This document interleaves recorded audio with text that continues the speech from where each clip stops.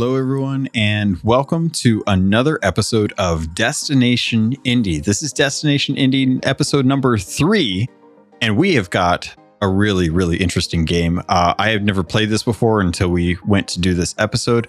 We are going to be covering What Remains of Edith Finch, and I couldn't do this alone. So, of course, I had my co-host, Kylia, joining me this episode to help me kind of dive into this, to discuss all the things that we could think of about What Remains of Edith Finch. Kylia, how you doing? Ahoy! I am good. Thank you for asking. Awesome. I'm glad that you're here because I don't know about you, but this game really put me in a weird mood, and yeah, it was kind of a big downer. I'm gonna be honest. I thought it was gonna be a scary game. It was a big downer, but I'm glad that we're getting a chance to actually talk about it, because if not for you and this show, I probably would have never actually sat down to play this game. And I'm so glad that I did. And I can't wait to dive into it with you. So that's absolutely the point of this. Right? Currently, What Remains of Edith Finch is still available on Game Pass. Feel free to download it. It's a small game, and you can really enjoy just the little eccentricities about it that I wasn't expecting as I was going through. But every time I moved forward in the game, it was just a little more surprise and a little more interest. So before we get into the nitty gritty of the actual story, and we'll do some spoilers. What do you think? We'll do some spoilers later on. I figured we could dive into some of the information about the studio, and some of the people that are there, just kind of some general broad knowledge for folks, and maybe some information about achievements. I don't know. Did you have that? Because I know we were doing that last time. Yes. I'm not prepared for the achievement thing, but we can make it happen. That's okay. I will see if I can pull that up right now and dig into it. So give me an idea, and for folks that are listening, who is the studio, and why are they so interesting? Okay, well, let's just run through our fact sheet. Studio is Giant Sparrow. It was published by Annapurna, who I actually really like Annapurna because they tend to find the little quirky ones and then help them bring them to light. There were 14 people who made this game, and the studio, Giant Sparrow, is based in Santa Monica, California. And they actually started in 2009, so they've been around for over a decade. Their first game was Unfinished Swan, and we've actually mentioned that before if you're paying attention, because Ben Esposito, the guy who created and made Donut County, actually helped out on both Unfinished Swan and What Remains of Edith Finch. It's kind of cool. Mm-hmm. Wasn't expecting that, honestly. What Remains of Edith Finch did release on July 4th of 2019, so it's been out a little while, and it came to Game Pass 4 months ago. And just to warn everybody, it is a walking simulator, so if that is not your jam, I still encourage you to give this a try, but know that. Honestly, though, for being a walking simulator, it was pretty gripping. There was not really a time where I felt like I was bored because I was just walking around. And in fact, I think this game, when I first started it, seemed a lot creepier than it actually is. It's actually a really sad game, which I don't know about you, but you kind of nailed it with with indie games. They're either super technical or super story driven, and for whatever reason, indie games just like to have death in it, and I don't know why. Yes, and anybody who's had any discussion about indie games with me before has definitely heard me rant about that it's a crutch that people lean on to try and make their stories more impactful, and definitely they not only took that in this game but ran away with it. Yeah. I was doing a little bit of digging while we were talking for the achievements. The achievements for this are actually really simple. You should be able to get through all of these and not have too much trouble with it. There's 10 achievements, each at 100 points, and you get one just for finishing the game and watching the credits. So actually you get 2 for finishing the game and watching the credits. So those are the only 2 that I have. But this game was so emotional at the beginning that I really didn't want to go through it again until some time had passed. I figured I would jump down the description since it happens to be right in front of me and kind of give a little bit of background on What Remains of Edith Finch, if that's good with you. Yeah, have at it. Awesome. So the description says, What Remains of Edith Finch is a collection of strange tales about a family in Washington state. As Edith, you'll explore the colossal Finch house, searching for stories as she explores her family history and tries to figure out why she's the last one in her family left alive. Each story you find lets you experience the life of a new family member on the day of their death. With stories ranging from the distant past to present day, the gameplay and tone of the stories are as varied as the Finches themselves. The only constants are that each is played from the first-person perspective and that each story ends with the family member's death. Ultimately, it's a game about what it feels like to be humbled and astonished by the vast and unknowable world around us. I can't say it any better than that, honestly. I think this game had so many unique story elements that came to life when playing through this that it's almost kind of hard. I feel like it's one of those games that I really had to actually sit down and think about each member of the family, and each of them has their own kind of like mini indie game built into it as you're kind of playing along. But what were some of your thoughts starting off? I'd like to actually touch a little bit more on the story. Yeah. So the Finches actually start in another country in Norway, and the great-great-grandfather Odin, he actually decides to come to the United States and bring his house. And in his travels, he hits a huge storm and he loses not only his house, but basically part of his family. And it gets kind of ugly.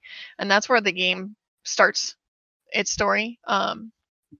And it's unusual because the people who did survive and make it, they believe that they've brought the curse that the family has with them. And watching these people live their lives knowing that they're not going to live a full life is really interesting, how each of them kind of embraces that. It's funny that you bring that up too, because that is something that's in the description that doesn't even get touched on, is that this whole family really does feel like they are cursed down to every last member. And just based on what happens to each of the family members, I almost kind of wonder if they're right. And I don't know, was that something that you wanted to kind of touch on? Like, do you think that they actually are cursed? So it's an interesting point of discussion. Are the characters in the game cursed and their family cursed, or are they just the world's most unfortunate family? And they just bad things keep happening to them, but it isn't truly, it's just bad luck. Yeah.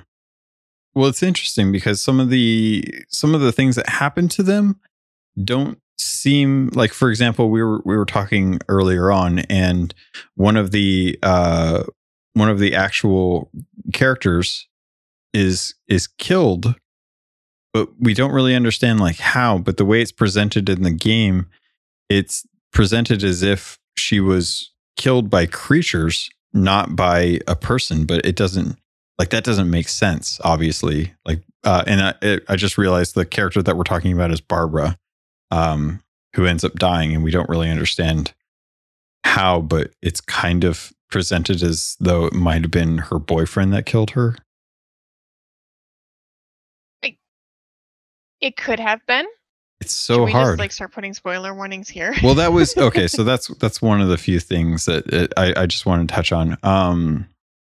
I guess it's up to you if we wanted to dive into the deaths. Where did you want to go?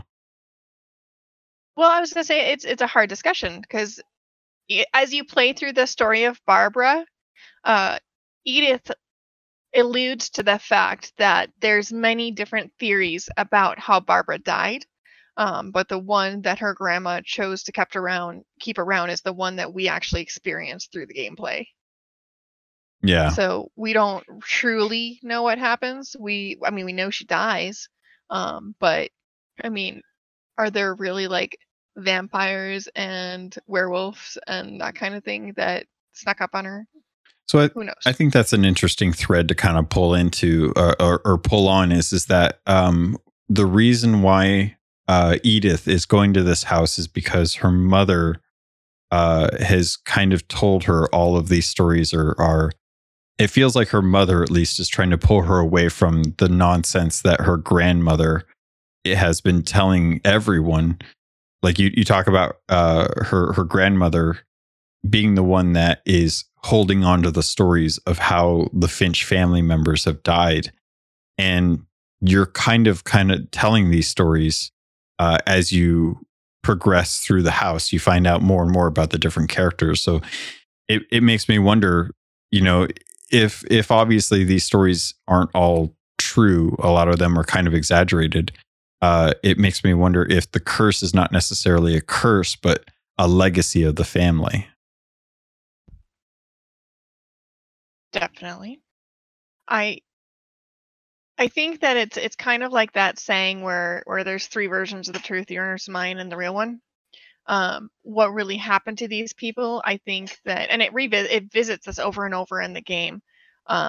What really happened to these characters? Is it these stories that are being told by Edie, who is the grandmother, who Edith is named after, or is it something far less sinister, and it's just the way that it's happened? Yeah. I really, it's hard for me to make a decision which way, because if I choose to believe that it's just bad luck that this family is coming across, there is a lot of bad luck in that family. Mm-hmm. Which is totally. But what did they do to get? What did they do to get cursed? Yeah, and that kind of makes me wonder, like if they're not cursed, or if they are cursed, then how does I mean, the game kind of touches on that, but it's just really strange to even have that as like a weird way of coming across that situation with the family. It's like, well, what's actually happening to me? Is it really just bad luck? Because it seems too coincidental that every member of the family would die, and that every death has a really weird way of dying. It's not just like they died of a disease or they died because of a car accident, or, it's every death seems very strange to me.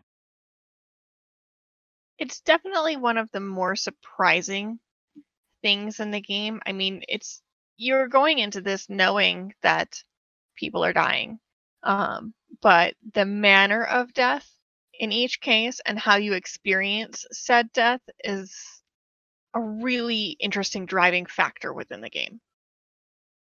So, for example, there is a kid who was accident prone, and he decided to swing on the swing set. And the narrative is told as such that he wanted to fly. And so he did. He wanted to go, you can't actually 360 on a swing. He insisted on 360ing on the swing, and he wanted to fly, and he did. And that's how he died. There's a different discussion to be had of he didn't actually fly. He was swinging really fast and really hard on an area that had no fence and go straight down to the rocks in the ocean. Yeah. Yeah, it seems. Yeah, you bring a solid point. It definitely feels like a lot of these are just really bad situations that, I don't know, maybe if the parents had been watching more on a lot of these kids, that it wouldn't have been the case. Like, it wouldn't have been something that had happened. Because I mean, at this point, the boy was left alone, and had a parent been there watching, there's probably a good chance that the parent would have said, hey, don't do this, and it wouldn't have been an issue. And that happens more than once in this game too. Yeah. Brings up the one that we were talking about earlier, that there's a moment in the game, a death of a child. And when I say child, I do mean child, like a year old. That seems like it's going to be a really tough moment. Would you like to talk a little bit more about your feelings on that? Yeah. I think it's safe to say, like, at this point, we should probably sound the warning. We'll do the spoiler warning at this point. We need like a sound right here. Yeah. So yeah. Spoiler. we're gonna call it here. Spoilers. If you don't want to learn the outcomes of a lot of these and you want to experience them for yourself, I highly encourage you to jump on Game Pass, download this. It's a quick game. I mean, I'm watching a playthrough. It's an hour. It's short of 2 hours, so real easy to jump in, play through. It's like Kylie has said, it is a walking simulator. It's just a really compelling walking simulator, way more than I was anticipating. But I will say that the game is very good at holding your hand and directing you to the next area it wants you to see. So there's no worrying about like multiple paths. Did I find the right thing? Like it walks you through the whole path of the game yeah, without you having to worry too much other than just experiencing it. yeah, that I really did actually appreciate that.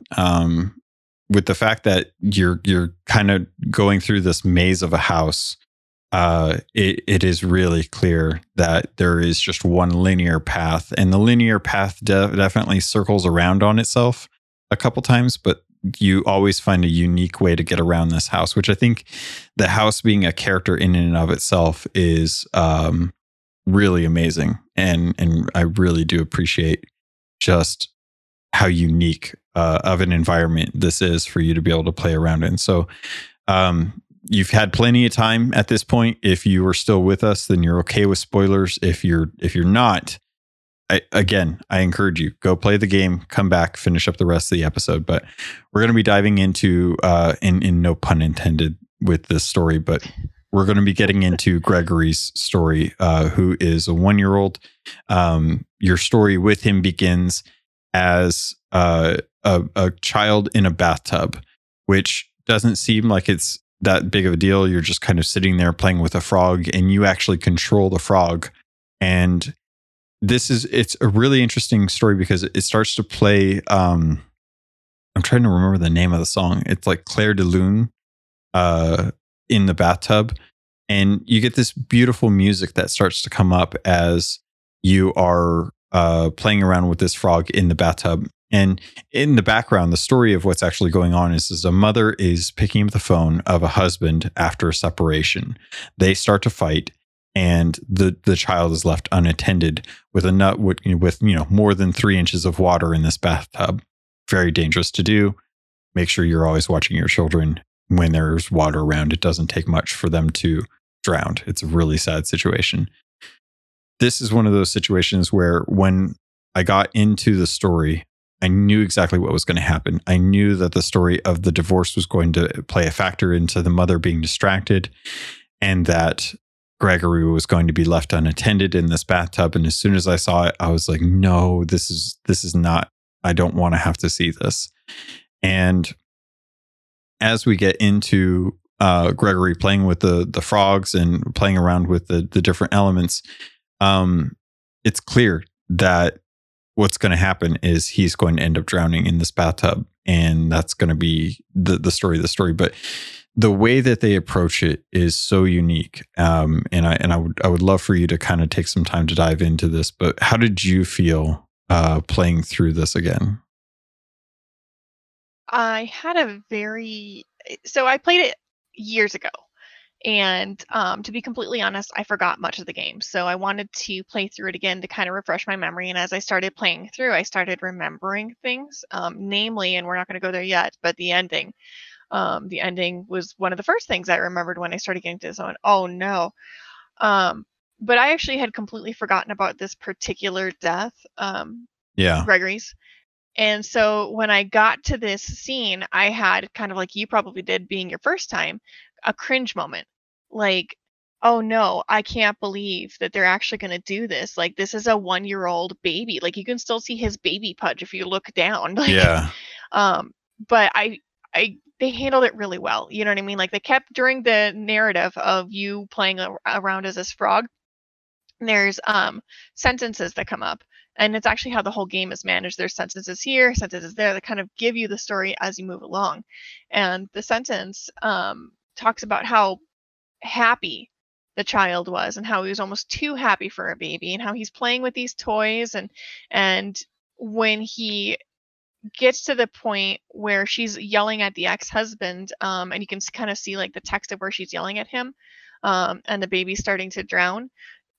they take it and they turn the baby into a frog, and then like the baby can kind of like move around and he's all happy and he's playing with his toys, and it was a very classy way to handle such a sensitive subject that even though I cringed at first, like, oh no, what is about to happen? It wasn't what I thought, which is good.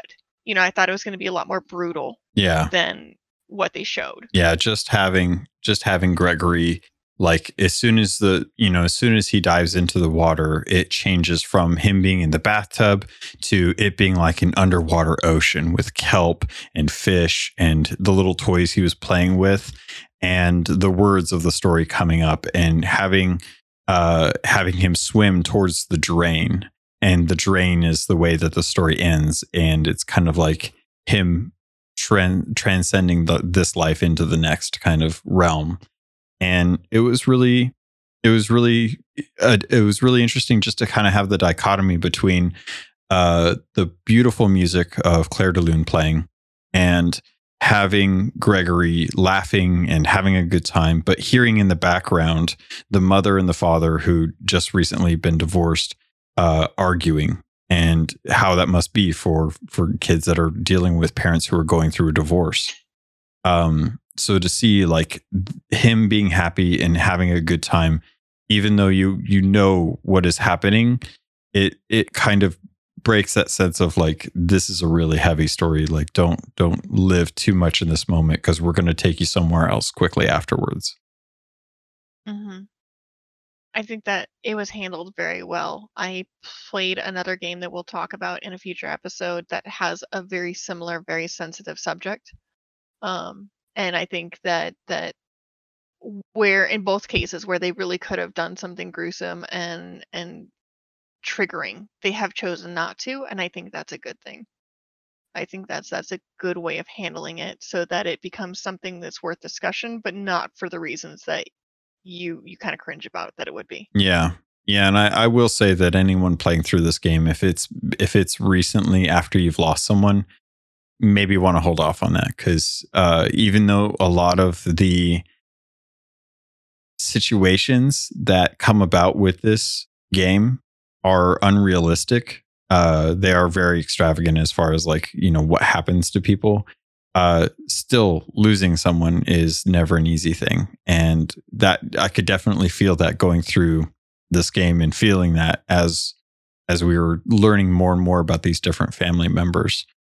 You mentioned something that I know that you wanted to touch on, and is actually kind of happening right now, is as good of a game as this is, I'm having trouble remembering specifically all the different family members and how they died, and the names of each of the family members. And I wanted to kind of see if you wanted to elaborate a little bit more on your feelings on how you kind of dealt with that.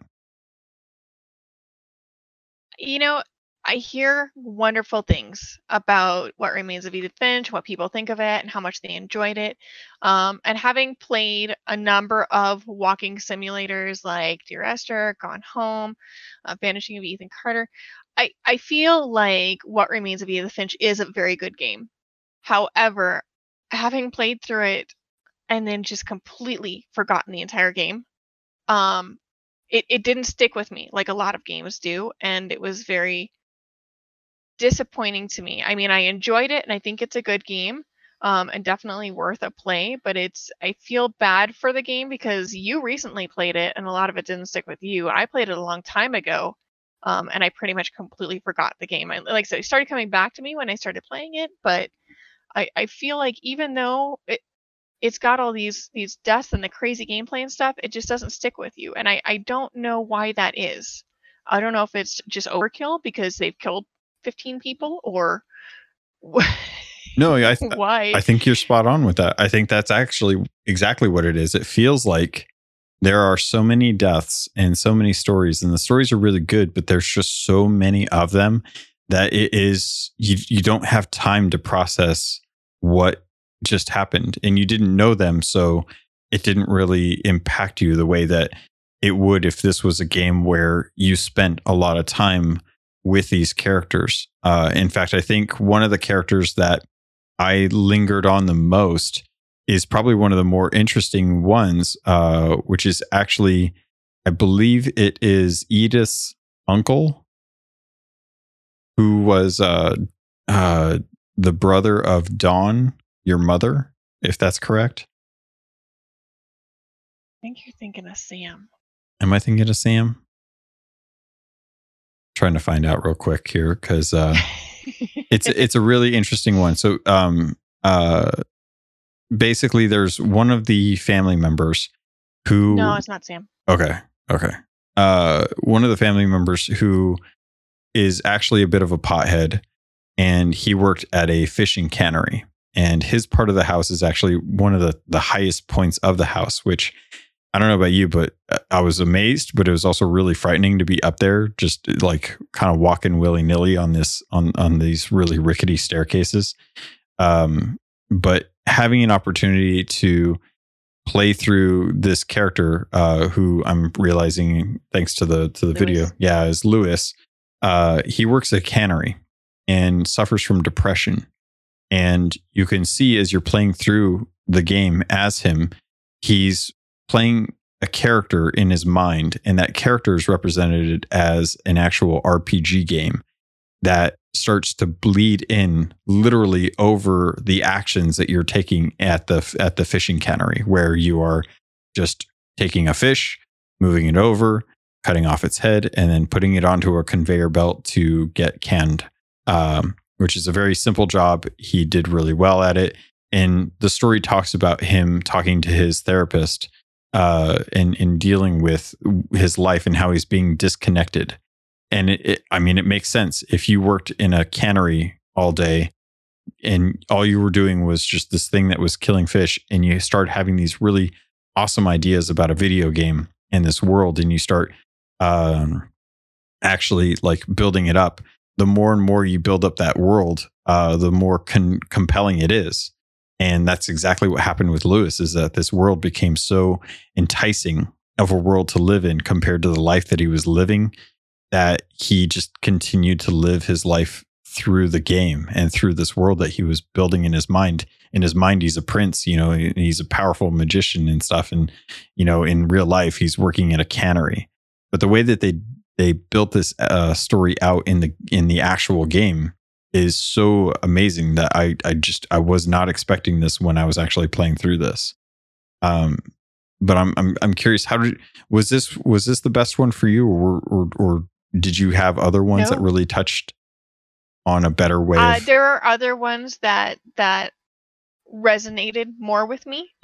However, I really enjoyed the mechanic that they did here, because you're using one stick to do his job at the cannery and cut off the fish heads and throw them onto the conveyor and everything like that. And you're using the other stick to actually move through this RPG world. And like you mentioned, as you continue through this RPG world and find like a king and drive a boat and do all this other stuff, and you're trying to kind of multitask both at the same time while you're doing it, this world starts to slowly overpower his cannery life. And by the time you get to kind of the end of that path in the RPG world, you pretty much don't even see the cannery anymore. And I've never seen anything like this in a game, and so it was definitely a really interesting, unique mechanic to try and proceed through, because it's not like you mentioned earlier where you have two different characters that you're controlling. You're actually completing two distinct and completely different actions at the same time with the two different sticks. It's kind of like rubbing your head or rubbing your tummy and patting your head at the same time. And it was a real challenge, because as I was watching the playthrough, when I was playing through it, I was like, I'm gonna make sure that every fish is taken care of while I'm moving through this world. And then the more that happened, the harder it became to actually take care of the fish, just because the RPG world, this fantasy world, was overlapping so much of the vision of the cannery that all I could see was the fish, and I just had to trust that I wasn't putting my hand in the actual cutting block where the automated blade came slamming down on top of this fish. But yeah, I actually think this was probably the most unique styles of gameplay that I've ever seen. The one that really kind of sets it aside is Barbara's story. And that's one that I thought was really beautiful that we kind of touched on earlier before we did the spoiler warning. Sorry. But she was actually a child star and had a little bit of fame in a small town that really just kind of stuck with her as she grew up. And the way that you actually play through her story was really interesting. I don't know if you wanted to jump in on that. No, actually, I'm gonna let you kind of take this one, and I'll throw my 2 cents because I'm gonna take Walter after this. Ooh, okay. All right. So yeah, I really loved Barbara's story. I think it was really, really beautiful the way that they, because like I had mentioned, I thought this was going to be a scary game. So when I got to this and I got a little bit of the scariness from it, I was like, oh, okay, I get it. So Barbara, who is, has this little bit of fame thanks to a movie when she's a child, kind of goes on and she does the normal thing of saying hi to people and going to conventions and things like that, but all of her story is retold as a panel by panel comic book. So you actually learn about her death as a result of reading through this comic. And I always wonder, was this comic made because of her death? And if so, it seems really a weird way to remember her character, her person as an actual comic. But absolutely, really loved the idea of her boyfriend needing help, and her father being cut and having to go to the hospital. So she's left alone with her boyfriend, but then her boyfriend disappears. And Walter is her little brother who's hiding. And as you kind of play through the pages of this comic book, you kind of uncover that, she's starting to get kind of freaked out because she doesn't really know what's going on, but her boyfriend is so keen on, her success of this scream that she had when she was a kid, that it kind of leads you to believe that he set this whole thing up to try and get her back in that fame, try and get her back into that stardom, and to still be as relevant as she was when she was a kid. So when I got done with it, it was left into question, did she die because of her boyfriend? Was her boyfriend so obsessed with her that he ended up killing her? But I don't know why he would do that. So I don't know. Maybe I'm missing something on that. I mean, they do mention that he disappeared and nobody knows what happened to him. And the only thing that was found of her was an ear, which is actually kind of gruesome. Yeah. Yeah. And it was in this music box that was made for her to help kind of act as a commemoration of her role in this Bigfoot movie, which the fact that it was a Bigfoot movie was just weird as well, too. I will say I really liked that story piece there, where in the comic book she uses she uses the turn thing to pop open a key that was hidden inside the music box, and then thusly uses that to open the door to the basement, which in turn you will do after that. Yeah. Because you've seen that now in the comic. Yeah, they did a great job of explaining where to go or what to do in the game through the story, the narrative. Like before this, you could actually go to the music box and you could actually turn the latch that plays the music box.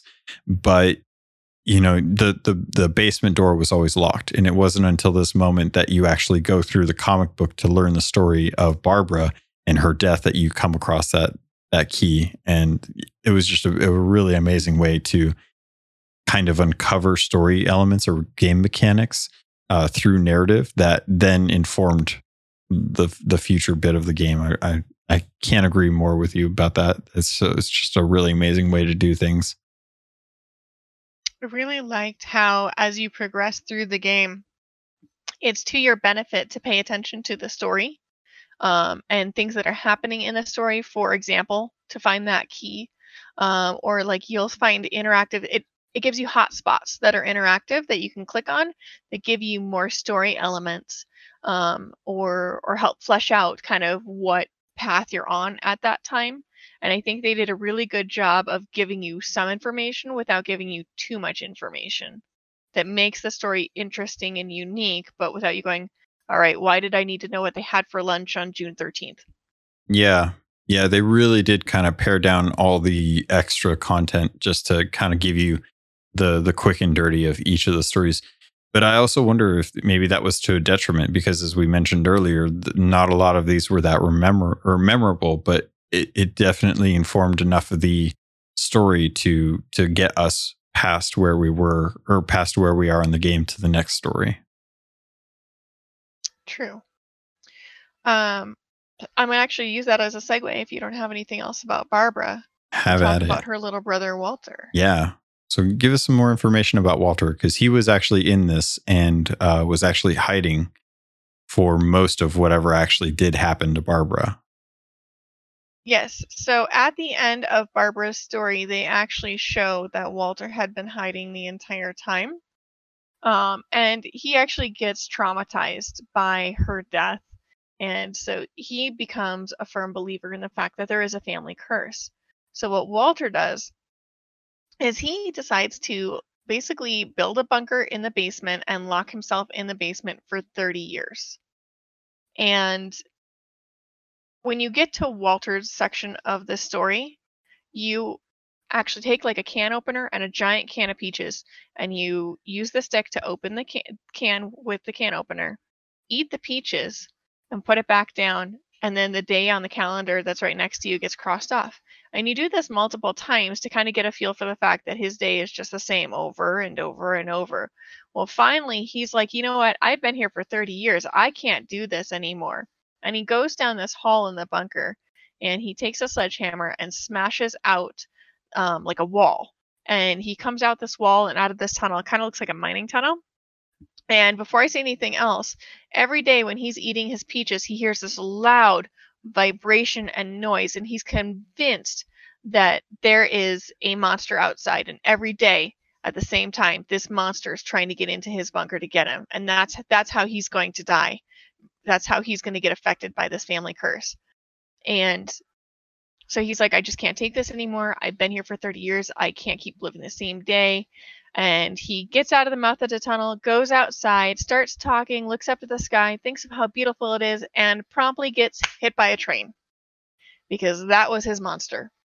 Every single day, the train would pass by at the exact same time, and that's the noise and the vibration that he was hearing, was convinced was the monster. So what's kind of interesting about this is he did get killed by the one thing that he was afraid of, but it wasn't what he thought it was. Yeah. Man, this was so and this interesting. Is the one that really stuck with me. Yeah. I really can't blame you for that either too, because this was one where as soon as I went down into that basement, I was like, no, I don't want to be here. I don't feel good about this. And then you start hearing like noises and stuff, and I'm like, oh God, yeah, I don't want to be here. This is not going to be fun. This is not going to be a good time. And when I sat down, I was like, oh God, why do I have to look this way? I can't see what's to my left or right. I have to keep eating all these peaches. This is so dumb.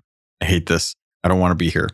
And getting through the story, it was so crazy to go from, like the 60s to the 70s. And like you were saying, 30 years, it's 2005.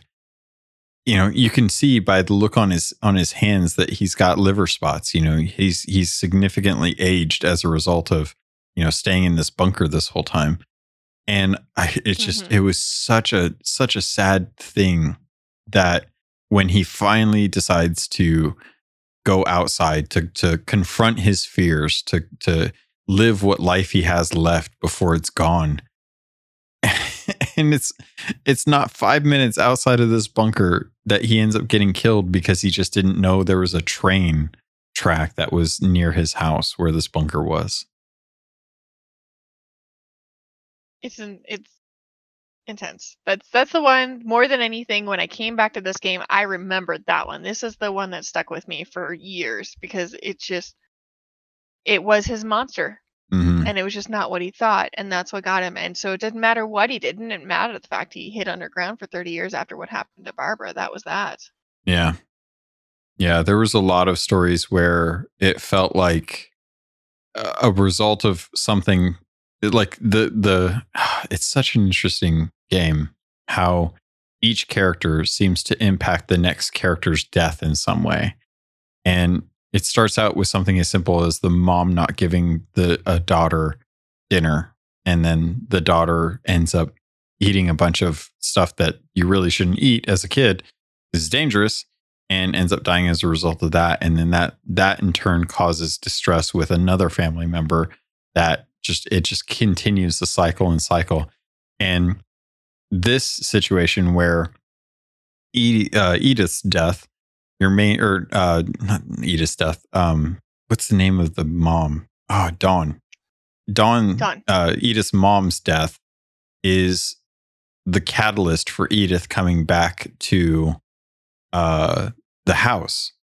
And had it not been for all of these stories and Edith's mom pulling Edith away from all of this, and Edith, trying to get away from the family, and then being curious about why this whole time and coming back to it, you probably, she might not have had all this fear about what was going on. But it's, I don't know. Did you want to get into the ending of the game at this point?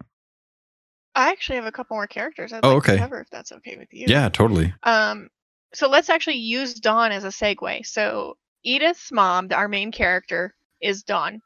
And there's a section early on in the game where you play the story of Dawn and Sam. And Sam, I believe, is her dad. And he takes her like camping, and they're taking photos, and they're going through this, whole event of having a family camping trip. And he encourages her to shoot a deer. And she doesn't really want to do it, but she does. And then he wants to take a commemorative photo of them with the deer. Did you do this one? Oh, yeah. It's so interesting that he wants to take her hunting, and she's obsessed with this camera the whole time. She's taking photos of everything and just taking it all in. And he's trying to give her the hunting trip to remember. Mm-hmm. And then she does shoot the animal. She feels really bad. She goes up, takes a picture, because she's crying over the body, but the dad wants to be in the picture. So he sets a timer on the camera, runs up on the cliff to take a picture with her, and gets kicked by the deer, and the picture snaps at the moment that he's falling to his death. Yeah. And that's a really good slice of what happens in this entire game. Yeah, it's crazy to see, and that was one too, halfway through this game, I'm starting to wonder, okay, how are these people going to actually die at this point? Because it's clear, the way that people are dying is very unique. And I'm just trying to understand, what is the thing that is going to cause the next character to actually die? And it was just, this was probably one of the ones where I had the hardest time kind of going through it, because I was like, what do I got to take a photo of? So that was one where I was just kind of snapping photos of everything. I was just taking pictures of everything and hoping that it was the right thing. Yeah. I will say the only other main character that we have a lot of interaction with is Molly, and I know that we had kind of interesting feelings on that, because it is the first character you play once you get into the game. So there's not a lot of precursor to that prior to really getting into your first death. Yeah. And hers was a really sad one too, because I didn't really understand going into this, what this story was about. Again, coming into this game, totally thought it was going to be a scary story. So little girl, lots of little toys, everyone's dead. I was ready to be scared. And I was glad that I wasn't scared, but I can definitely tell you, I was not anticipating being a shark in the middle of the woods eating things, or a python crawling through this bar eating humans and stuff.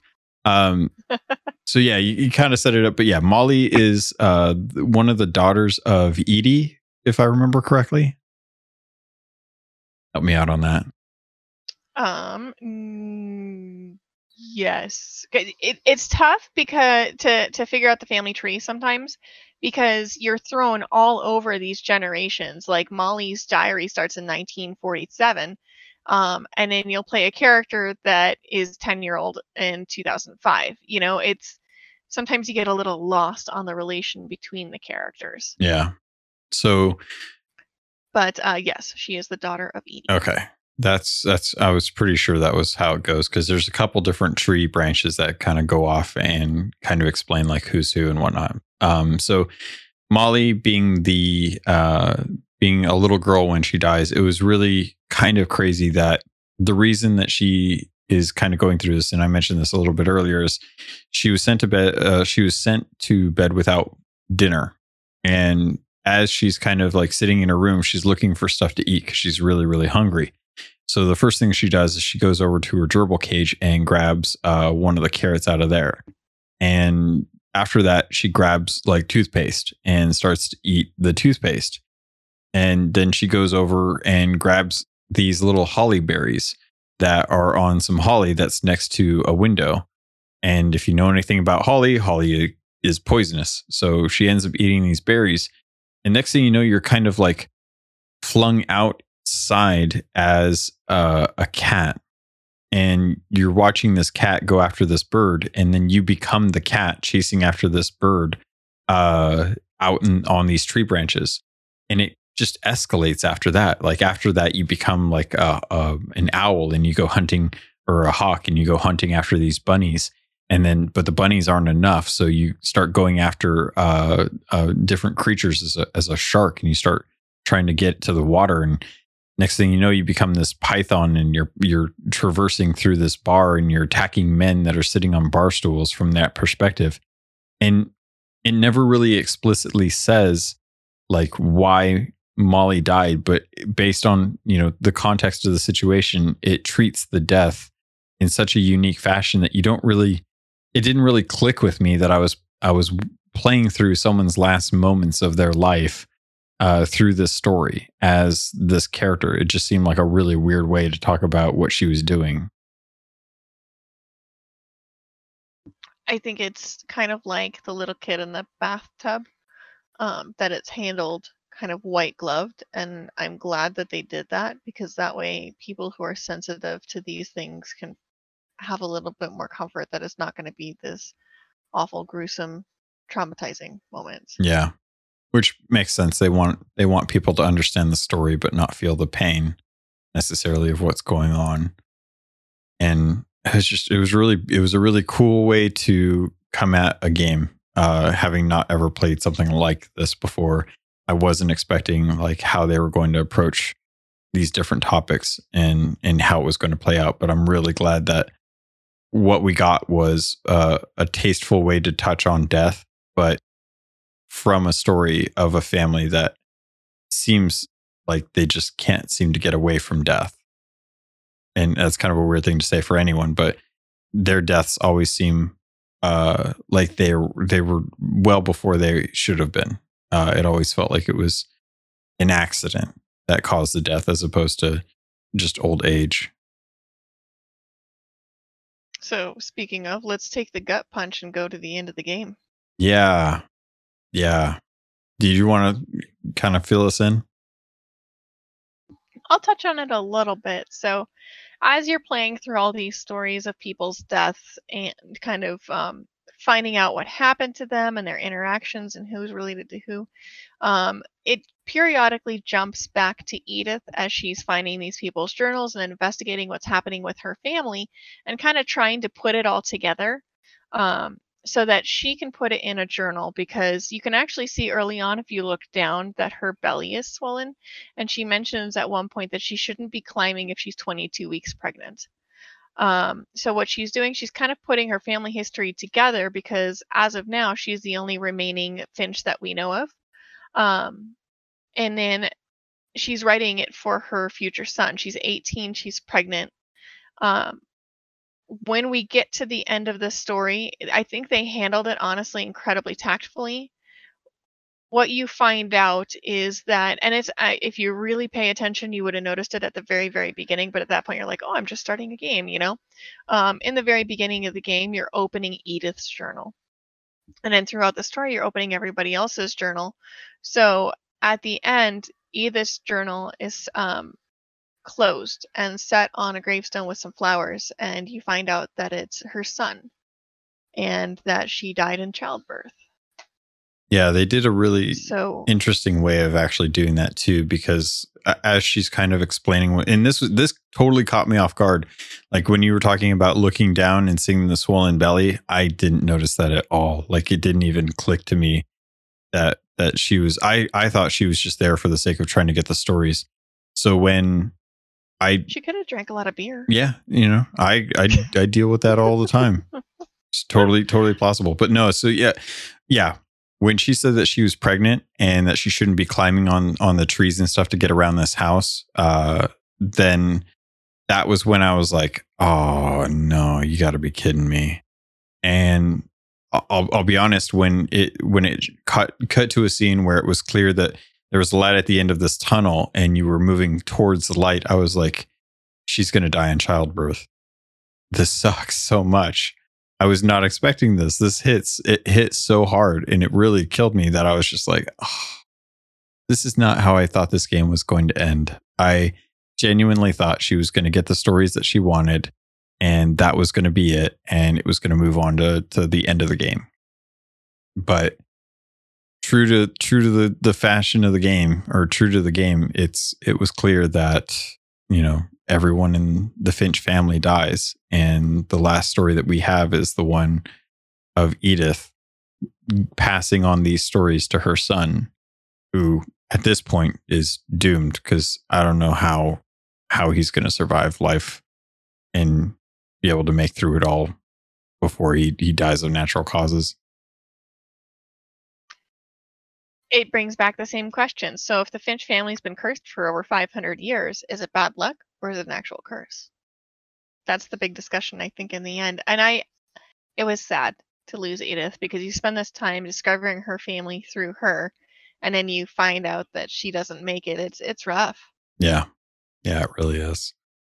And I think that's actually kind of a good place to kind of end things is with this question. Is it a curse or is it just bad luck? Or is bad luck a curse in and of itself? And did the Finch family just suffer from that?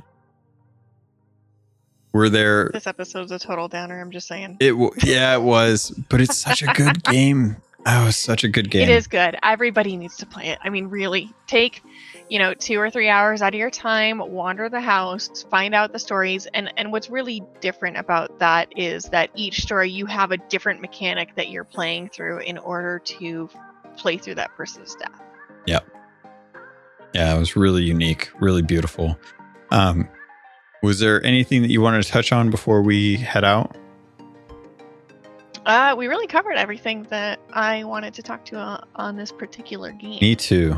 And I think we've had a really solid conversation on it. But if anybody wants to throw out there and let us know on Twitter or Discord if you think it's bad luck or if the Finch family is actually cursed, I'm actually very interested to kind of hear people's takes on that. Yeah. And I know Big Bad Pad said he really liked this game too. So nice. Yeah, it was really, really awesome. And I'd love to get some discussion going about that. So that's going to do it for this episode of Destination Indie. This was episode 3. We covered What Remains of Edith Finch. Kylie, where can people get a hold of you if they want to talk to you more about this? So you can always find me in Captain Logan's Discord under Kylie. Also, you can reach out to me at destinationindie@gmail.com or Kylie or Destination Indie on Twitter as well. And that's KYLEIA. Awesome. So thanks everyone for joining in. I'll have the links for everything in the show notes as always. And we will be back next week with another game, or hopefully next week. No promises. We're still working that out. We're figuring this out as we go along. But for right now, life, man. Yeah, it's tough. Life is tough, as the Finches would tell you. And with that, I think this is a great way to end the episode. So thanks everyone for listening. We'll be back soon. I promise. Thanks everyone for being here.